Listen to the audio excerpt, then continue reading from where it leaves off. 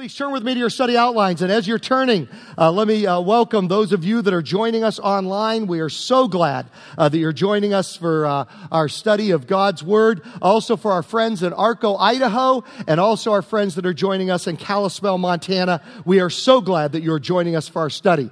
As we start this new series, Can't Lose, here's the basic theme to the series. If we reconcile with people that are different than us, and if we are unified with them, we can't lose. If we reconcile with others, even if they're different from us, and we're unified with them, together we can't lose. Now, last Sunday, I was not here.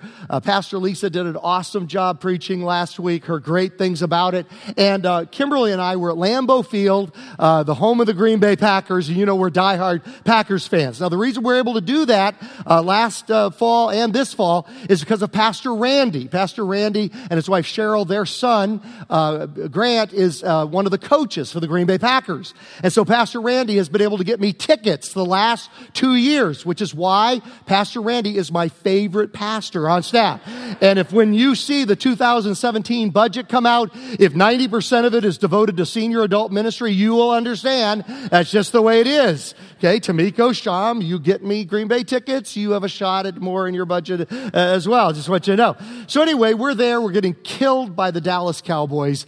Heart-breaking game. 5 turnovers. Oh my goodness, it was really something. But I, in a beautiful heart that I have, reached out in graciousness and love to a Dallas fan that was seated on the same row as Kimberly and me. Here he is, Melvin Alexander. Here's Melvin and I, and let's see his Dallas star right there. And here we are bonding. This was actually taken before the game. I would not have done it with him after the game, or would have been beaten to death by the fans that were around us. But anyway, after that, a beautiful moment of reconciliation between a Dallas fan and a Packers fan, I come home, I walk into my office, and some Dallas fans from our church have desecrated my office in this way. I don't know who did it, but the fingerprints will come back from the crime lab soon, and we will find this out, and there will be retaliation. But we're going to look over the next 5 weeks at 5 areas where we need reconciliation, where we're different and we need to be reconciled in that way. And we're starting with the hardest one. So just know, take a deep breath. Today's the hardest one. It's going to be much easier after this one as we talk about the differences between us. But this is the hardest one we're starting off, which is racial reconciliation. God's grace for every race. Paul writes, God's grace has been revealed, and it has made salvation possible for the whole human race. God's grace for the human race and for every race within the human race. 2 Chronicles 19, verse 7 is our theme verse for the morning. The Lord our God does not tolerate. Okay?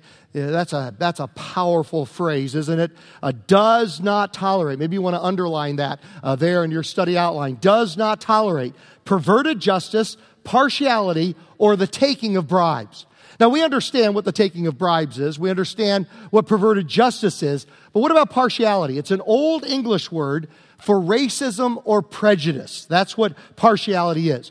And you'll see there in your study outline, or up here on our board here, you'll see a continuum of attitudes towards race. And I'm going to ask myself the question when we look at this continuum. Where am I? What hash mark am I on? Am I on the 10-yard line, the 50-yard line? Am I across the goal line? What hash mark am I on? And I'm going to invite you to answer the same question. What hash mark are you on this continuum of attitudes towards race? The first, I guess we call it the 1-yard line, is racist. This is somebody who hates and bullies and discriminates. Probably 10 or 20 yards down the field is the bigot. Believes stereotypes and belittles. A couple more 20 yards further down the field is the avoider. Those are people that are uncomfortable around other races. Now, let me tell you an advantage you have because you have chosen to be a part of Purpose Church. You have a tremendous advantage in overcoming being an avoider. You say, why is that? Because we are in the top 14% of diverse churches in America on our way to the top 4%. You say, Glenn, what do you mean by that? Well, only 14% of churches in America have the majority race is under 80%. Only 14%. And we've been that way for years. But 4% of churches in America have no majority race. That is, there is no majority. and our children's ministry is already there. Our children's ministry has no majority race. There's nothing over 50% in our children's ministry. And the children's ministry of today is the overall church of tomorrow. Would you agree with me on that? And so you have chosen to come to a church where we rub shoulders together, we worship together, we study God's Word together. I mean, our campus is like a little taste of heaven, a picture of heaven every Sunday when you come here. This month, we will have worship services on our campus in obviously English, Spanish, Arabic, and Karen, the language of Myanmar, or Burmese. 4 different languages will be worshiped. God will be worshiped in on our campus. And by the way, I just have to say a side note with the baptism that took place with Wadi's baptism, and what a great guy he is. My goodness, just a phenomenal person. And Ashraf, the pastor who baptized him, I mean, the Arabic fellowship at our church is it's just incredible what God is doing there. And it's just a wonderful thing, and to hear God's word studied in Arabic, and to hear him worshipped in Arabic. And I've told you before about Pastor Ashraf, how he was pastor of a church of 200 to 300 people in Dubai, United Arab Emirates. That is a mega church, I guarantee you, in the United Arab Emirates. Let's let our Arabic fellowship know that we love them and we support them, and we love them so very much. Every Sunday, our international fellowship in the A building up on the north end of campus has around 20 nations, around 20 different nations represented. So you have chosen to be part of a church where you are not an avoider, where you rub shoulders regularly with people of different ethnic and racial backgrounds. Insensitive to what hurts others. That's a little further down the field, away from more the negative ones, but now in the neutral things. Apathetic. You just don't care. Now we get to the red zone. You know, that's the final 20 yards before a touchdown. What we call the red zone, which is sensitive, where you're kind and inclusive. But we only score if we get into the end zone. We only get a touchdown if we get into the end zone, and that is being a full-on reconciler, an active bridge builder. And so we've got to move all the way down the field to a touchdown. It's not that much progress to say, yeah, I'm no longer a racist, I'm a bigot, and so things are cool. No, that we really only score if we go all the way down. What Christ intends for us as a follower of Christ is to be an active bridge builder, to be a reconciler. Now, I turned 60 last month. And had some time for reflection, thinking back on that. And you look over your life, and I confess, I don't have that many regrets as far as things I did I wish I hadn't done. Really very few regrets. But I tell you what I do have regrets in: missed opportunities. Oh my goodness, do I have regrets in that area of missed opportunity? Can you agree with me on that? You probably have some of those in your life. Let me tell you one of them in this area of racial reconciliation. When I was in high school, how many of you have ever seen the movie Remember the Titans? Anybody see Remember the Titans? That is absolutely the situation in my high school. 1971, growing up in Virginia, that was based on a true story. T.C. Williams. I ran track against T.C. Williams when I would go to the state meet. One of the powerhouses was T.C. Williams. They were from Alexandria, Virginia. I was down in Prince George, Virginia. But that was our era of desegregation of the schools in Virginia. It happened right during that time. And so Remember the Titans is identical to my high school experience. And the schools had been recently integrated, desegregated.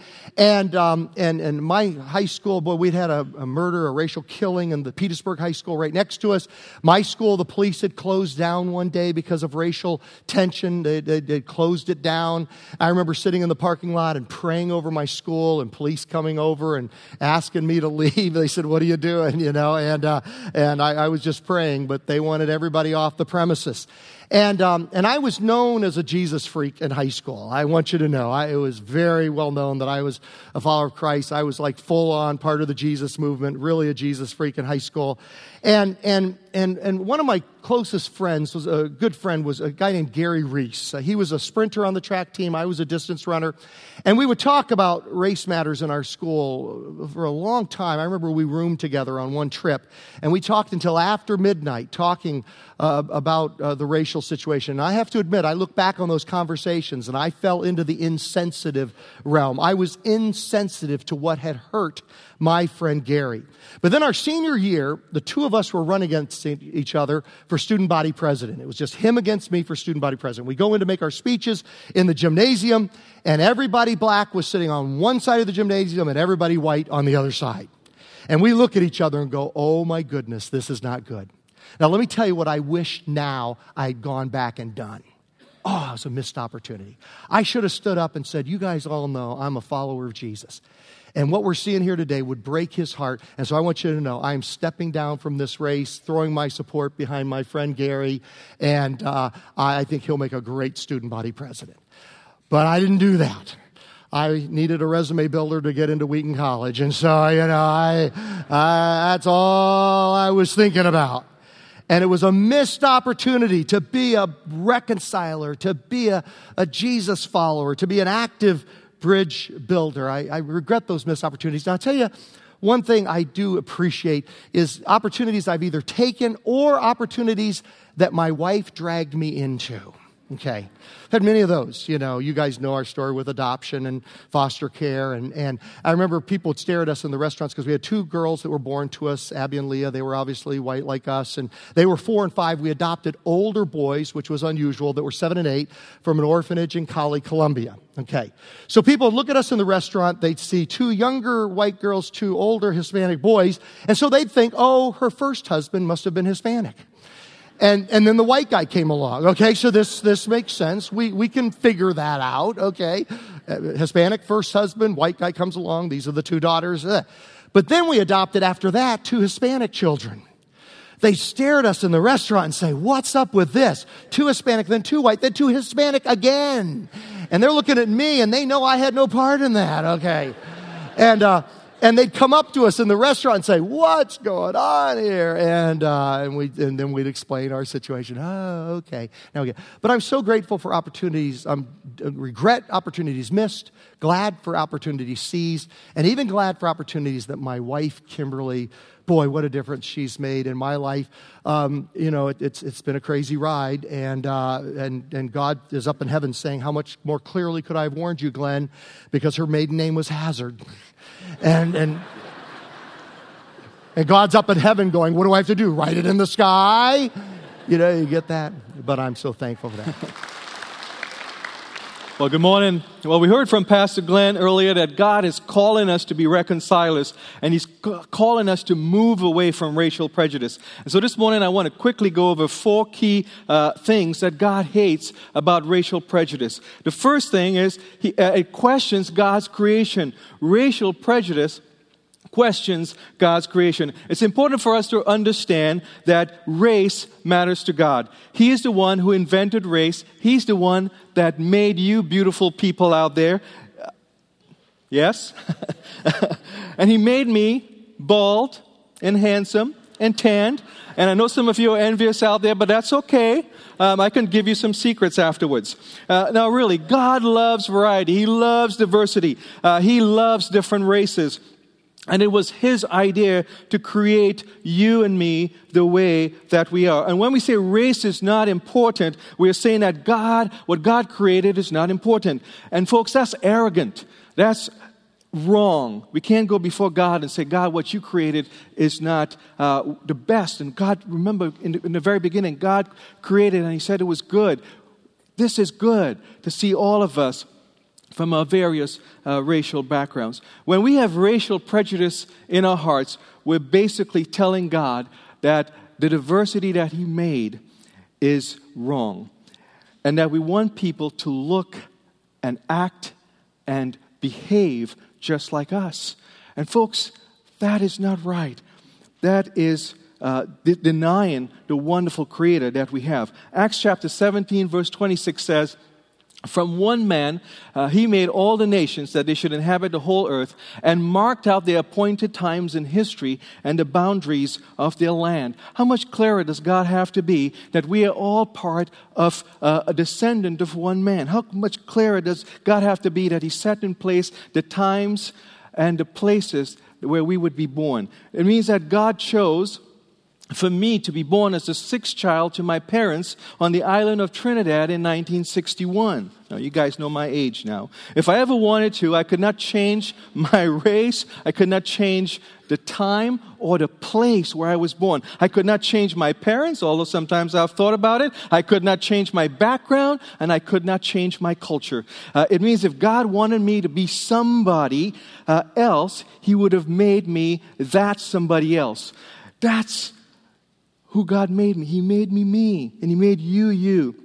If He wanted me to be born in 1995, He would have set that time and the place for me to born in that year. And that tells a lot about how God views me and how He views you, because God, in His special, infinite wisdom, decided to make you and me just the way we are racially. Now, being born the way we are doesn't say anything about our character, but it says that we are part of the human race, and that should unite us together. And that common ancestry is what God is calling us to rally around. So racial prejudice questions God's creation, and it directly questions God's character, and the Bible is very strong about it. It says God hates it.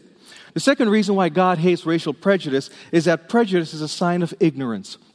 It basically means we don't know what we're talking about when we speak or act with hate towards others. It means we don't understand God's plan or His purpose or His people. In contrast, when we don't know something about a group, we tend to be down on it. The more ignorant we are, the more prejudicial we become. In contrast, the wiser we become in life, the more unprejudiced we will be. In John chapter 2, verse 11, it says very clearly, whoever hates his brother is in the darkness and walks around in the darkness. He does not know where he's going because the darkness has blinded him. In other words, if we're going about life and we hate someone just because they are different than us, then we are in the dark, we are blind, we're lost. Jesus, who is the light of the world, does not desire for you and me to walk in that darkness, to walk in that ignorance. Instead, He calls us to live wisely, to walk wisely. And so in James chapter 3, verse 17, it says, the wisdom from above is pure first of all. But it's also peaceful, gentle, and friendly. It is full of compassion and produces a harvest of good deeds. It is free from prejudice and hypocrisy. Folks, those words that you see there, peaceful, gentle, friendly, those are all relational words. God is calling us to be wise in the way that we relate with one another. And so racial prejudice is not something that He wants us to get involved with. He wants us to act peaceful with one another, to reach out to one another in friendship, to reach out to one another with gentleness and kindness and graciousness. He's calling us to be friendly to one another, to the stranger that you meet in the marketplace. You know, the best ministry that we all can have is a ministry of smiles. You go into the grocery store and you see somebody unfamiliar with you. Hey, the best thing, a big smile. People, that is so welcoming to me when I see that smile from people that are different than me. Because I know for some reason they've already given me a sense of acceptance. Compassion, serving others without worrying about who they are. You know, yesterday we had a homeless ministry, and we don't ask whether the people are millionaires or not. We just welcome everybody. Folks, that's what God is calling us to reach out with compassion, not worrying about who these people are. And then, of course, free of hypocrisy, free of prejudice. God is calling us to move in that direction. Wisdom is demonstrated through the good relationships that we have with one another and in treating each other with gentleness and respect. And so God wants us to not be ignorant or racially prejudiced, but He's calling us to be wise. Now, the third reason God hates racial prejudice is racial prejudice disobeys the great commandment. And in the Gospel of Matthew, the Bible tells us Jesus summarized the laws and the prophets into these two sentences. Love God with all your heart and love your neighbor as yourself. And then in Luke 10, He went about sharing the story of the Good Samaritan because somebody asked the question, who is my neighbor? And He shares the story of this man who was beaten brutally. And then a number of people walked by, but then this Good Samaritan walked by. The Samaritan were from the hated group of that day, hated by the Jews. And this Good Samaritan walked by, saw this man injured, wrapped him up in his arms, cared for him. took him to an inn and told the innkeeper that when I come back, I'll just take care of whatever charges you spend on taking care of this man. And Jesus asked the religious leaders around him, so who was the neighbor? And of course, it's the Samaritan, the guy who was part of the minority, the guy who was the most hated in that community. Jesus used him as the example of what we should be acting and behaving like in terms of loving our neighbors. And folks, we have plenty of opportunity, especially in Southern California, to love our neighbors. People I know are coming from all around the world right here in our community. And sometimes it's tough. But guess what? Jesus says, do the right thing. Love God and love your neighbor as yourself. And if you do that, you will find that you're putting behind you that third thing that God hates, putting aside His great commandment of loving Him and loving others. And finally, I just want to wrap up with this. God hates racial prejudice because racial prejudice is a serious sin. James chapter 2 verse 9 says, if you treat people according to their outward appearance, you are guilty of sin, and God's law condemns you as a lawbreaker. Folks, that's a strong sentence. And I myself know that I can't live up to that because I too have formed bad impressions of people.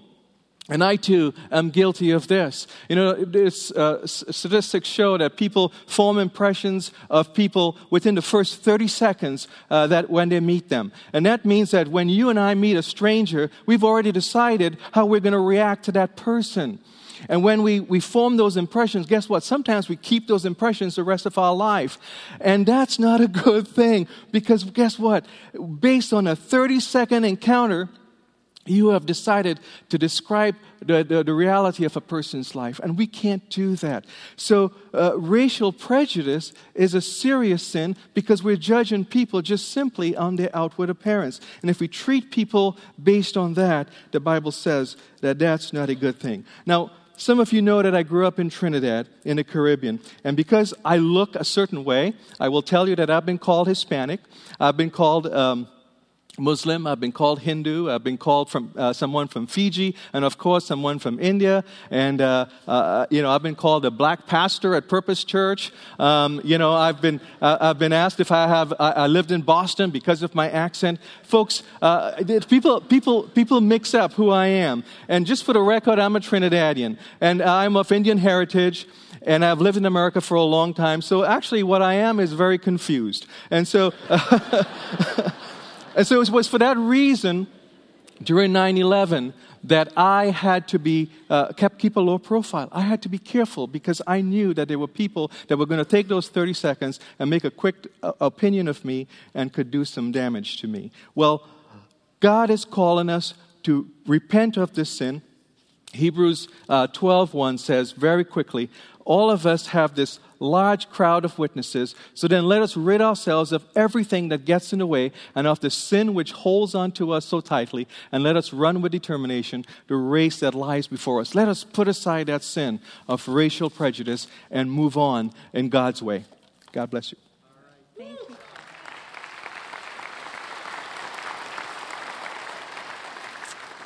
Thank you, Pastor Sham. So racism is a very complex issue. It's rooted in the history of our country. It permeates our culture and the systems of our society. A single sermon cannot solve this problem, but it can start us thinking. And the first step in changing culture is changing the people that make up that culture, and that's ourselves. So how do we root out racism from our lives? Is we need to become reconcilers. We have to move the ball downfield. So if you're on your own 1 yard line and you have 99 yards to go, what do? You have to move the ball downfield. As Pastor Glenn showed us at the beginning of the message, that's the only way we will win, and the only way we'll win is to become reconcilers. And you know what? It does sound impossible for a racist to become a reconciler, and actually it would be impossible except for the transformation power of Jesus Christ. And we have seen that. Maybe you have an experience where God has radically transformed your life or someone in your family. We saw the Apostle Paul, who went from being someone who was killing Christians to being the writer of the majority of the New Testament and a radical missionary for Jesus. The man who wrote the hymn Amazing Grace, his name is John Newton. He went from being a vile slave trader during the transatlantic slave trade to becoming a Christian, a pastor, and then writing probably what could be considered the greatest hymn of all time. So we know it's possible. So the first step towards the end zone is to have clear eyes. We have to see people as God does. 1 Samuel 16, verse 7, the Lord does not look at the things people look at. People look at the outward appearance, but the Lord looks at the heart. Unfortunately, we naturally do look at the outward appearance. Books are judged by their covers. Homes are judged by their curb appeal. We judge people by how they look, how they talk, how they dress, even their accents.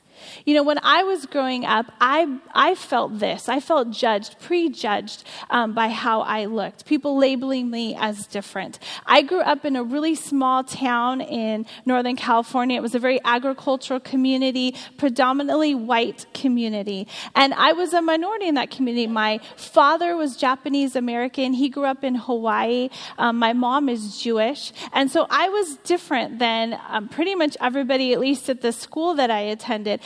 Every year, I remember looking at my class photo, and I was the only, or most of the time, the only non-white face in my class photo. I had classmates make fun of my squinty eyes and ask me where I was from, as if I wasn't born in the United States, or what I was, kind of like, what type of Asian are you? So I really felt like I understood what it was like to be a minority and be prejudged. And I really have always considered myself to be very culturally sensitive. But then as I got older, I started to realize that there were some biases that I grew up with that I hadn't really realized until I became an adult. For example, my dad grew up in a culture where there were many other Asians in Hawaii, but he was kind of raised that when you're Japanese, you're the best Asian, right? You look down on all the other Asians. And my mom's family is Jewish, and my grandparents and my great-grandparents immigrated here after World War II. And they experienced a lot of prejudice as Jews in Los Angeles when they immigrated here. And they had built up resentment towards Germans because of what they had experienced going through the war in Europe. I remember my great-grandma checking labels. She'd pull something off the grocery store shelf, check the label, make sure it wasn't made in Germany before she bought it. Now, I don't think this translated into who I am today, but it definitely is somewhat of an influence on me. And I had to make a decision not to allow these biases to become part of who I was. But then I got married, and I married someone who's Hispanic. And I again think I'm very culturally sensitive. I grew up in California, a lot of Latinos in California. But I remember my husband's family is from Ecuador, and so right after we got married, we went down to Ecuador with my father-in-law to visit his family. And my father-in-law had brought lots of gifts for his family. And so I remember he's opening up the suitcase and taking everything out, and he brought them packages of corn tortillas. And they were so excited. I remember thinking, well, that is so strange. Why would he bring tortillas to Ecuador? Don't they eat those here? And then I realized my insensitivity. I was ashamed. I was embarrassed because I realized I assumed because they're Hispanic, because they're Latino, that they eat tortillas in Ecuador, which they don't, by the way. So they were very excited to receive them as a gift from Southern California. But all that to say, we have to choose to not allow these biases to affect us. John 7:24 says, stop judging by mere appearances, but instead judge correctly.